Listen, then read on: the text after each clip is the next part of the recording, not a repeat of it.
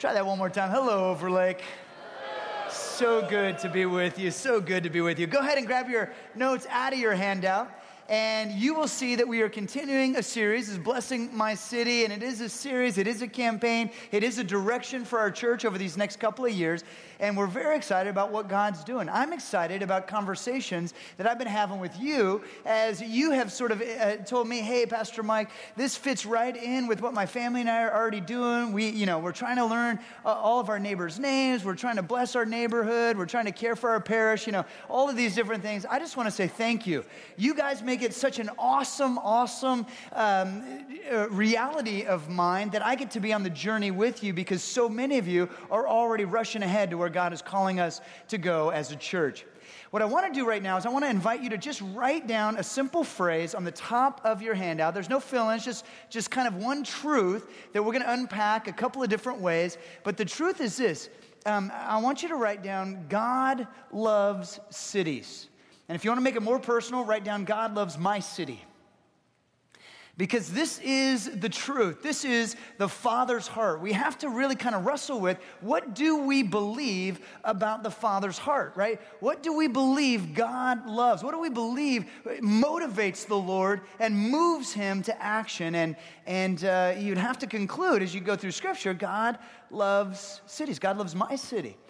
And the reason why is really simple. I don't know how you're wired, but I'm wired that I love nature. I think the most beautiful things in the universe are in nature. Like you're spending the night on a clear night out in the middle of the desert, and you look out at the canopy of stars, and you just see the whole Milky Way spread out in front of you. To me, that's most beautiful. Or maybe the sunrise over a snow-tipped mountain peak, right? I don't know if you remember sunrises. It happened. I used to live in California. I saw them there. This idea of the sun coming up and the rays shooting down, I love the ocean. Just the picture of a beautiful turquoise wave that you can see through. It's transparent as it lands on the white sand beach. I mean, these things I find the most beautiful, but not God. No, what really fires God up are people. He thinks people are the most beautiful thing in the universe. You want to know what God's heart is? You want to know what God thinks are the most beautiful thing in the whole universe? It's your city. Because it's your city where people live. And God loves people. And really, it comes down to you have to decide if you believe that about God's heart.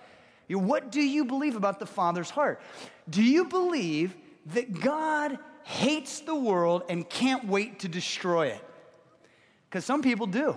Some Christians do, some preachers do, right? They just think everything out there's bad. God can't wait to kill everyone, It's like if you ever seen a guy who's not really good with dogs trying to potty train a puppy, and they roll up a newspaper, and they just spank the dog on the nose, and the dog kind of wets the spank, bad dog. There are bad dog churches out there. There are bad dog preachers out there. All they want to do is smack you on the nose and tell you how bad you are, how bad the world is, how much God wrath is. People believe that about God. Maybe some of you do. Or do you believe that God's heart is a heart that is filled with love for the world? And in fact, that he loves the world so much that he sent his only son, Jesus, so that he would die on the cross for the forgiveness of sins, so that whoever, wherever, whenever, however, we experience the grace of Jesus, that we are swept into this relationship which starts now and lasts forever. You can sort of tell by the way I ask the question which side of the fence I'm on. Right? I believe God loves the world. I believe God loves our cities. I believe he loves us. That's why we're a part of this whole thing. I want to give you a truth to ponder. And the truth is this. Doing just some reading through the Gospels. This is not, it's just brilliant in the sense that you have to wrestle with it. But I want you to think about the 12 disciples, the 12 that were closest in to this whole Christianity thing. And I want you to think about this fact. They belonged before they believed. They belonged before they believed. The disciples, if you know, go ahead and read through the Gospels and you see that this is true. They were following Jesus. They were the tightest in relationship with Jesus, and their theology was a mess. They didn't have all the answers. They didn't know all the truth. They were just in process. They belonged before they believed. And most of them didn't believe until after the crucifixion and the resurrection of Jesus. You had Thomas, who was the holdout. He's like, I'm not going to believe unless I see the hands and the... And then Jesus shows up to, I believe, thank you. That's all I needed. But it was then that they believed. They didn't believe until then, after the whole thing was over. Friends, this has profound implications for how we live and how we love. This means that we can recognize that the grace we've received in Jesus, it can slop out over our lives into all of our neighborhoods and all of our communities and all the people that we interact with, our schools and our workplaces. And we can say to everyone, we might not say this out loud, but we can believe, you belong, even if you don't believe just yet. You belong. God loves you. His grace is for you. I am for you. You belong, even if you don't believe. See, there's a reason that Jesus taught us to pray, Our Father. Not my Father, although that's true. We do have an individual relationship with God our Father. He taught us to pray, Our Father. Why? Because He is our Father. Yeah, He loves everyone. He loves the world. He loved the world so much, He sent Jesus. So again, this is all foundational to understand that we're recognizing God's got us on a journey over these next couple of years, the journey to bless our cities. And we're at the beginning of this thing, and I was thinking about how in the scripture, King Solomon, at the beginning of his kingship, at the beginning of his reign and his direction and leadership, there are some similarities between where Solomon was, where we are. So let me just unpack something for you. When Solomon was just beginning his kingship, he felt very overwhelmed. In fact, when he looked at the way that his father David had this incredible multi-decades of leadership over the nation of Israel, and there was all this victory in it, he felt like, compared to the task at hand, he was absolutely overwhelmed and ill-prepared for it. And so he told the Lord, he said, Lord, I'm like a child compared to my responsibility. I'm like a little babe. I don't know when to go out. I don't know where to come in. Like I am so overwhelmed. Do you know the Bible has a phrase for that? Jesus has a phrase for that feeling of being overwhelmed. It's called poor in spirit. Solomon was poor in spirit. Maybe some of you, as at the beginning of this campaign, you feel a little poor in spirit. I know I do. Lord, this is a big thing we're going after. This is a big stretch. It's a big reach. I feel ill-prepared. I feel poor in spirit. You need to know what Jesus says about this, by the way. Jesus says, blessed are the poor in spirit, for theirs is the kingdom of heaven.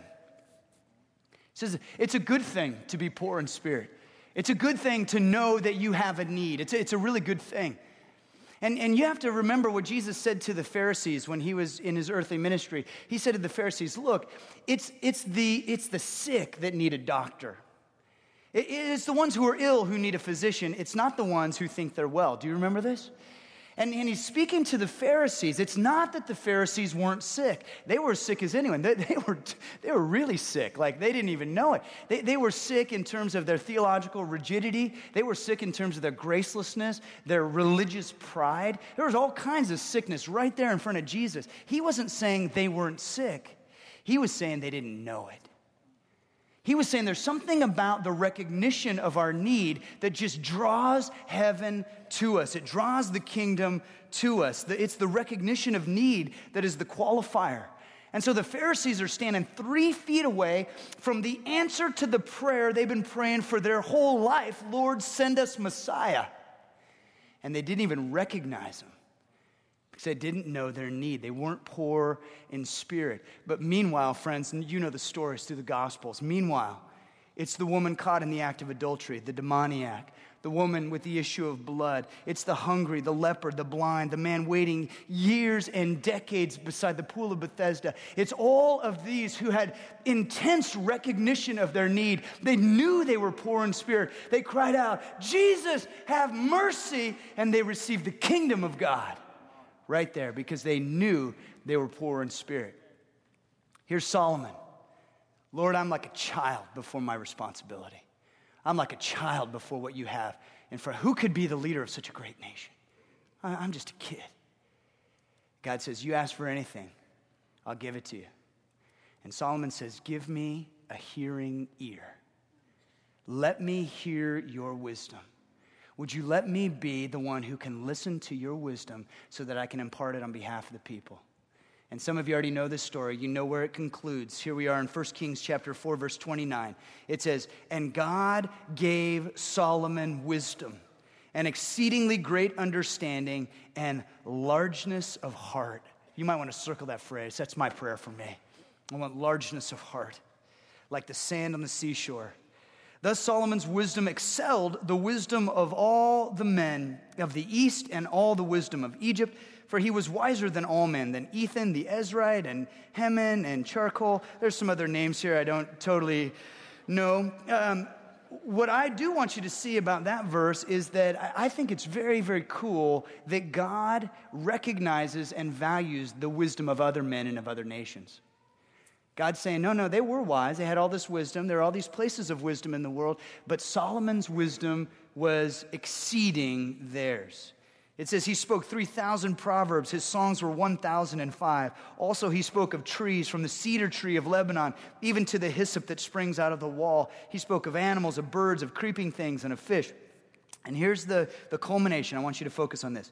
And men of all nations, from all the kings of the earth, who had heard of his wisdom, came to hear the wisdom of Solomon. I want you to focus on that. We're talking about a gathering from all of the corners of all of the nations of the world.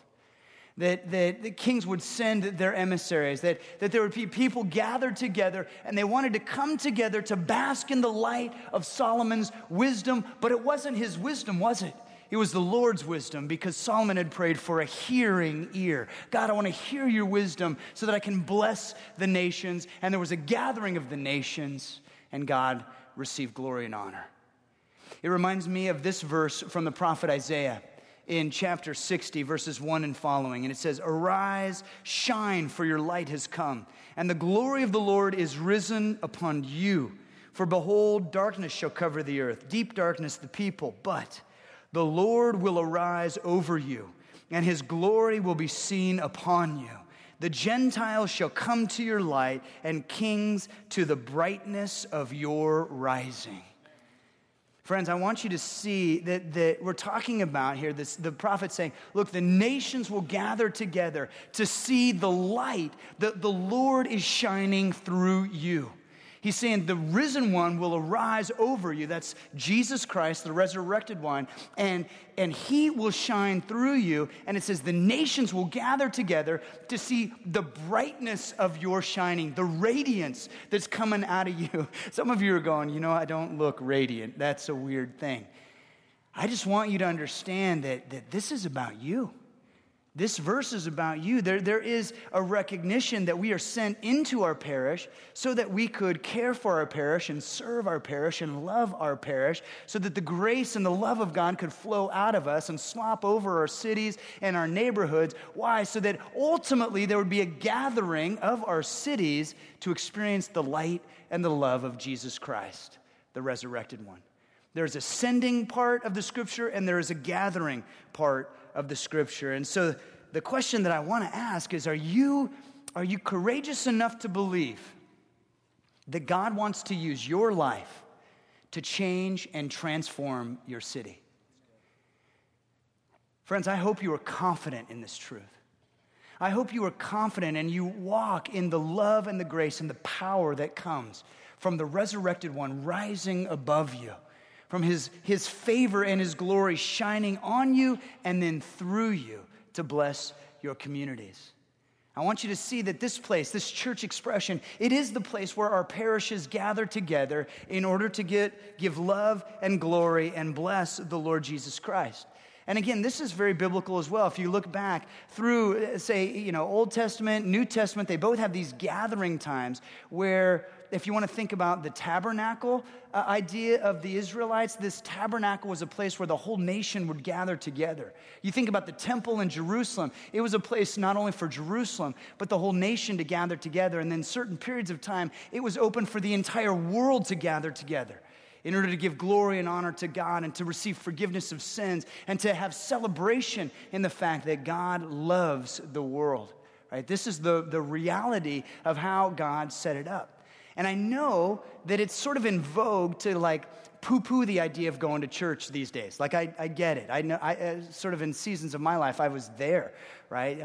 You don't need to go to church. Like, especially like the millennials, the new generation, you don't need to go to church. Hey, my church is my pub. My church is my coffee shop, right? Like that's church. And it's like, oh, it's great. That's not church. That's like a good IPA, but it's not church. And so I want to tell you guys this, that there is something supernatural about the gathering together of God's people in order to lift hands and to bless the Lord and to receive what God has for us. That in corporate gatherings, the Spirit of God has access to our hearts in ways that don't happen the rest of the week. They're just not there. A living room is a beautiful place, but there is just something about the corporate gathering of God's people that it's beautiful and powerful. And if it wasn't, God never would have told them to do it.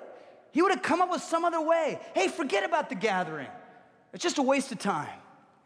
We would have that because God wants the very best for his people.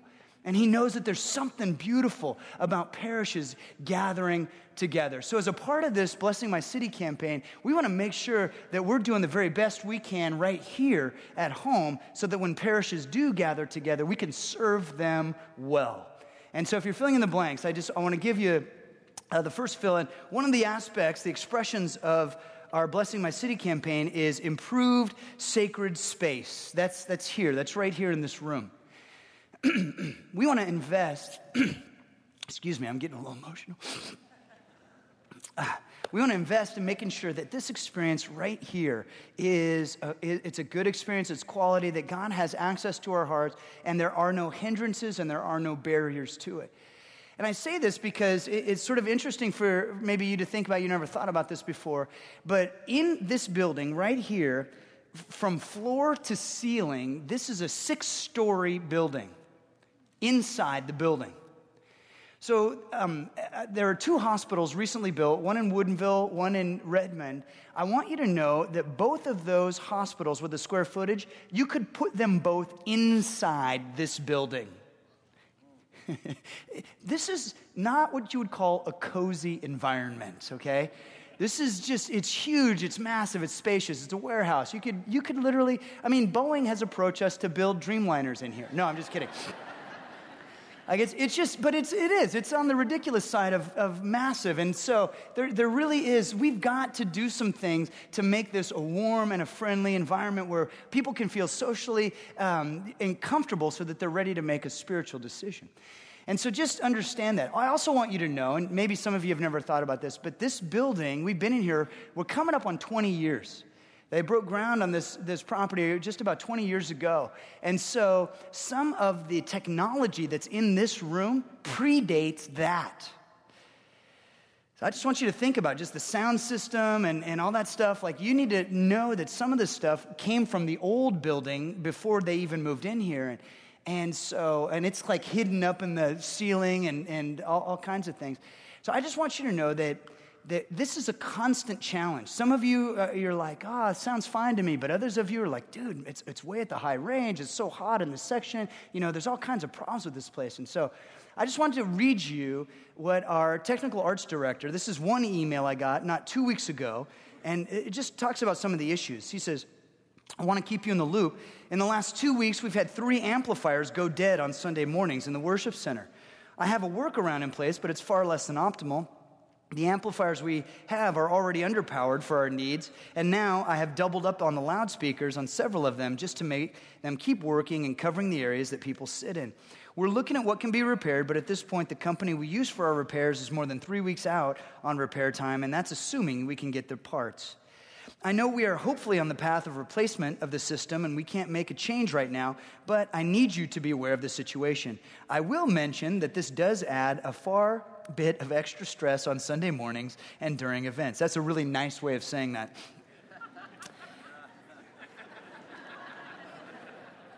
We will continue to do our best to keep it fully operational. Thanks for listening. Sincerely, Sweating Bullets. So I want you to know, when I get an email like this is what I think Mark Breda is actually saying. I'm giving her all she's got, Captain. You can only take duct tape, so far, and the sound of wires frying, right? And so I just want you to think back, like, what was the height of audio technology 20 years ago? Just cast your mind back in the early 90s, and I'll show you the height of technology with its double cassette tape system. Show of hands, how many of you made a mixtape for your boyfriend or girlfriend on one of these? Yeah, exactly. All right, let me just show you one more visual if I can figure this out. Oh, yeah, all right. In your eyes, Seattle. All right, say anything. There it is. That is the height of technology 20 years ago, and believe it or not, that is what we have as our speaker system set up upstairs, all the amplifiers, the things that we're using. This is a dire need that we have to replace our system, because there's going to be one Sunday when we're talking and the whole thing goes out and just...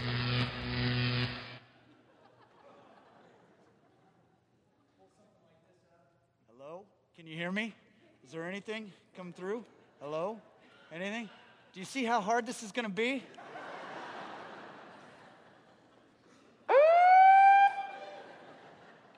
Friends, unless you want me to be a recess teacher with a bullhorn, we need to invest in this space, and we need to do it. Again, it's not only for our own enjoyment, although there will be that, but it's when you bring friends, you bring family, you bring coworkers, neighbors, your parish comes together. We don't want this to be a subpar experience. We want it to be the very best environment where there can be an experience of God and how God wants to stir our hearts. I do want to let you know that a decent sound system will actually decrease volume, but increase clarity and fullness. And that's what we want. It'll actually increase intimacy in this room. And that's what we're going after. So that's the first thing. Second thing we want to do is we want to develop Kidtown Park and Cafe.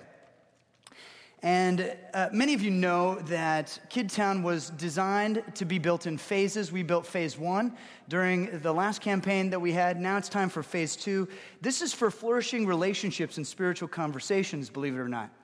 And what we want to do is we want to not only provide a space, we'll take a wall out, it'll be right by the main street there in the Kidtown station, and it'll be an indoor park experience with that thick carpet and a play structure for children to play on, a little bit like the third floor of Bellevue Square, and kind of an indoor park zone. There'll be a coffee shop right next to it. And this will be really functional on Sunday mornings. It'll benefit our ministry as far as Pastor Alex and Kidtown ministry is concerned on Sundays. But it'll also be a blessing during the week, because we have a preschool that meets. We got moms bringing kids. They're dropping off at school, but they have younger siblings, so it'll be a place for great conversation and connection for young families. Legacy, we've got hundreds of families that come in on Thursdays as a part of a homeschool co-op. But not only that, we've got townhomes and condos all around this church property. There are so many young families looking for a safe third place to come to let the toddlers and the kids play while they experience, some good spiritual interaction, good conversation. So a lot of reasons why this is an incredible opportunity we have to develop this. Just absolute point of honest, just wide open. This is Mike Howerton, unfiltered for a second. I want you to know that I had this idea when I came to Overlake 10 years ago. At the time, we had just moved up from Southern California. They have these spaces in Southern California all over the place. It's really interesting. It's called the outdoors. And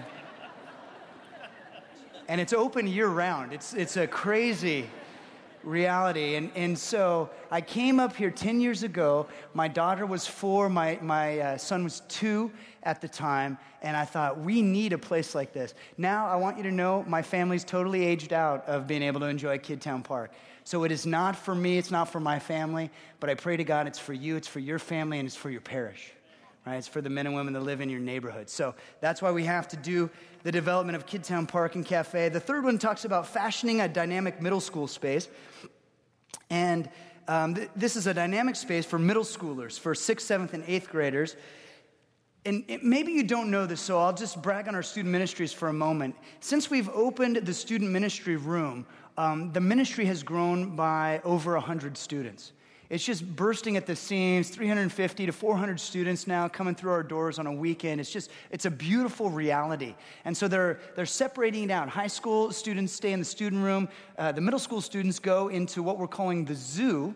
But all we've been able to do for these students is to basically build a cage and to put the junior hires inside. Yeah. Some of you parents are like, why didn't I think of that? Please do not cage your child. But you can see that we want to invest, and we believe that God's moving through our student ministries. We want to make sure that that is an excellent expression as well. And the last one talks about caring for the house, essential upgrades to a well-utilized but aging Overlake facility. I want to show you a couple of older pictures of Overlake. This is when we first moved in. Again, they opened the doors in 97. These are some of the scenes of what that looked like. And what I want you to know is that in any house, over a 20-year period, you're going to have to invest and make sure that you're caring for the house, or else it will cease to be an asset and it will become a liability. In this house, just to give you a point of reference, every single week in a 7-day period, roughly 5,000 bodies come in and out of our doors. 5,000 bodies every single week. In a year, that's 250,000 bodies coming in and out, utilizing this space. Just imagine if 5,000 people were using your house in a week, okay? What kind of upgrades you would have to continually be on top of. The reason why I bring this up is not because I'm complaining. Friends, I want more.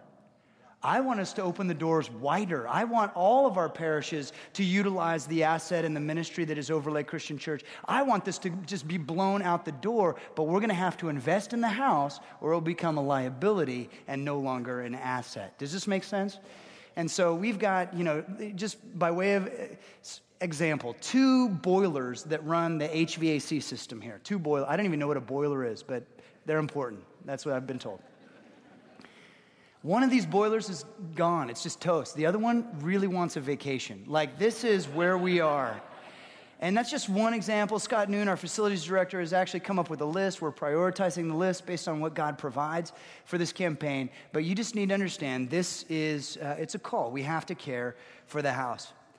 And the reason is because we believe that God uses the ministries of Overlake Christian Church in a dynamic way.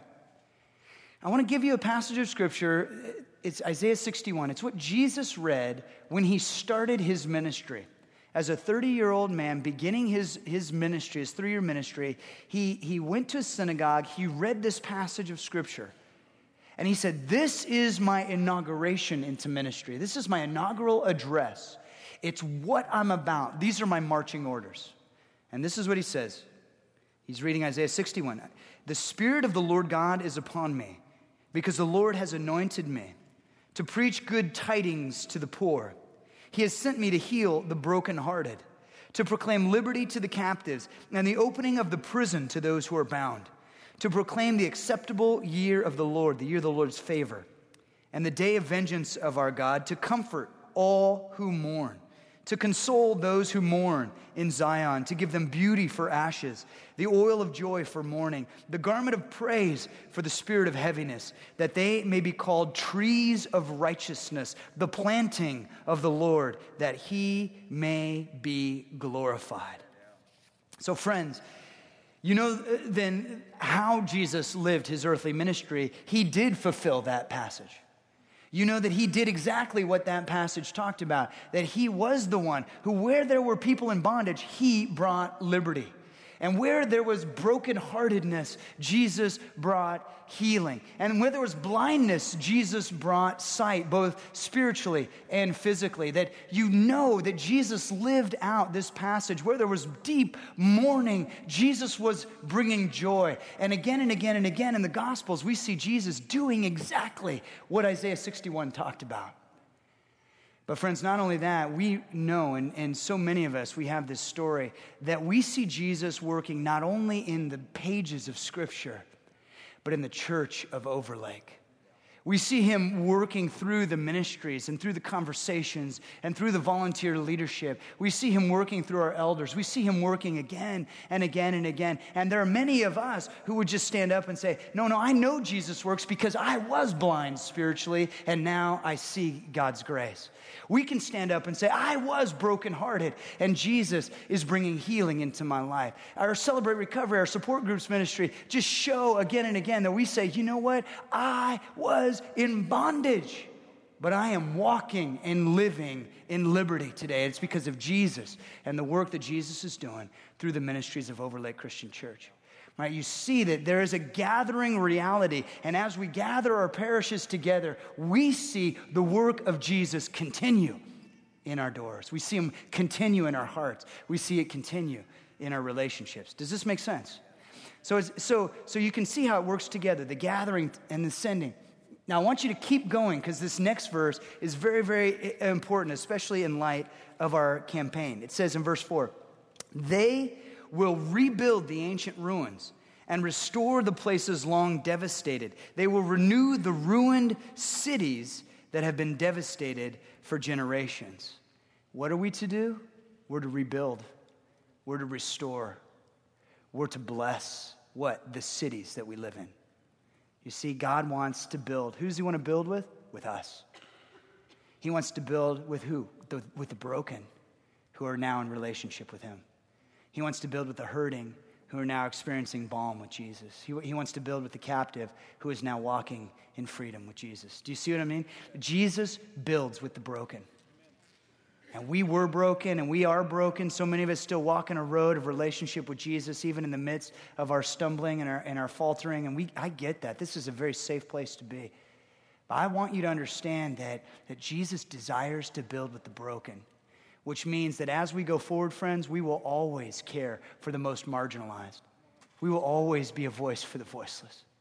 We will always care about the person who is the most downtrodden and the most rejected. We will care for the one who is abused from day one. We will care for those who think they have no place in church. We will say, you belong here. You belong. You may believe, but right now you belong. Do you understand? That we will build with the broken because Jesus builds with the broken. And then you keep reading because the passage isn't over. It keeps going. It's just an amazing passage. Verse 6, it says, and you will be called priests of the Lord, and you will be named ministers of our God. That's what we've been talking about. That you're a priest. You're a minister for your parish, for your neighborhood, for your city. This is you. He's talking about you. And you're like, wait a sec, Pastor Mike, I don't even have a collar. I don't know the sacraments. Like, how can I be a... Look, here's what a priest is.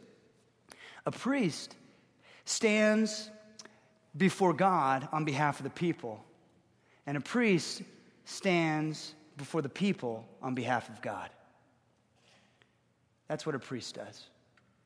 And a priest communicates the people's needs and hurts to the Lord, and a priest communicates God's love and grace to the people. And our perfect high priest was Jesus Christ, who perfectly communicated God's heart to the people. He is the visible image of the invisible God, it says in Colossians. Jesus perfectly communicated God to us, and he perfectly communicated us to God when he took our brokenness and our sin and our shame on the cross of Calvary. Our perfect high priest. And friends, we are priests and we are ministers of the Lord. And as we work and as we serve and as we care and as we give, friends, as we seek to be a blessing to our cities, you need to know that there is something that God promises for us. We talked about this before, that as we pray to the Lord for the welfare of our city, that as we seek the welfare of our city, our welfare is contained within it. That as our city prospers, our prosperity comes with it. Look what it says in Isaiah chapter 61, verse 7. He says, instead of shame and dishonor, you will enjoy a double share of honor. You will possess a double portion of prosperity in your land, and everlasting joy will be yours. Anybody want a double share of prosperity? Anybody interested in everlasting joy? I am. I'm not ashamed. I want everlasting joy. I want that for you. Say, hey, Pastor Mike, here, you can have a lifetime supply of Dreyer's ice cream or everlasting joy. I'm choosing the joy. I'm just telling you, I want joy. I want joy for my life. I want joy for my family, my loved ones. I want joy for my friends. I want joy for you. I want joy for our cities. I want joy for our neighborhoods. I want joy for our parishes. Friends, I want these things for us. I hope you want them too. I hope you recognize how intricately these are all connected. The heart of God, God's heart is He loves the world, and He loves your city, and He loves you. And He wants to pour His love out over you so that His love can flow through you on His behalf for the people that live in your city. And as we walk this road and as we serve, we give together, as we do this thing, and by the way, Overlake, you're already creating a reputation for a church who cares. You're already creating a reputation for a church filled with the grace of Jesus Christ. I love you. So this is not a bad dog message at all. This is, we are doing great. Let's keep going. And the more we go, and the more we serve, and the more we give, and the more we share, you need to know that your light is shining, and there's a purpose for it. And I'll just close with the words of Jesus. In Matthew 5:16, it says, let your light so shine before men that they may see your good works and what? And glorify your Father in heaven. Friends, that's what we want, and that's what we pray for the glory of God. So why don't we take a moment and we'll pray for that. And if you just take a moment and bow your heads and close your eyes. Jesus, we do want the glory of the Father. We want you to be glorified and honored. We want your love and your grace to be seen in our cities and in our parishes and in our neighborhoods. But we want to start in a very honest place, Lord, the place that Solomon started. We want to start recognizing our need. We're poor in spirit, and we need you. We need you for this endeavor. We need you for this campaign. We need you for this direction. We need you, Jesus. That if you're not laboring with us, then Jesus, we're laboring in vain. That if you're not the one that's at the foundation of this whole thing, then Jesus, we just confess that we are helpless and we are hopeless without you. And so from this place of humility, from this poor in spirit posture, we ask that your Spirit would move in us and that you would find us courageous, that you would find us in relationship with you, that you would find us walking and serving and sharing and giving in a way that brings you honor and you glory. And we ask all these things knowing that you care about this world, that you love this world very, very much. Jesus, would you instill your heart in us so that we might care for it in the same way?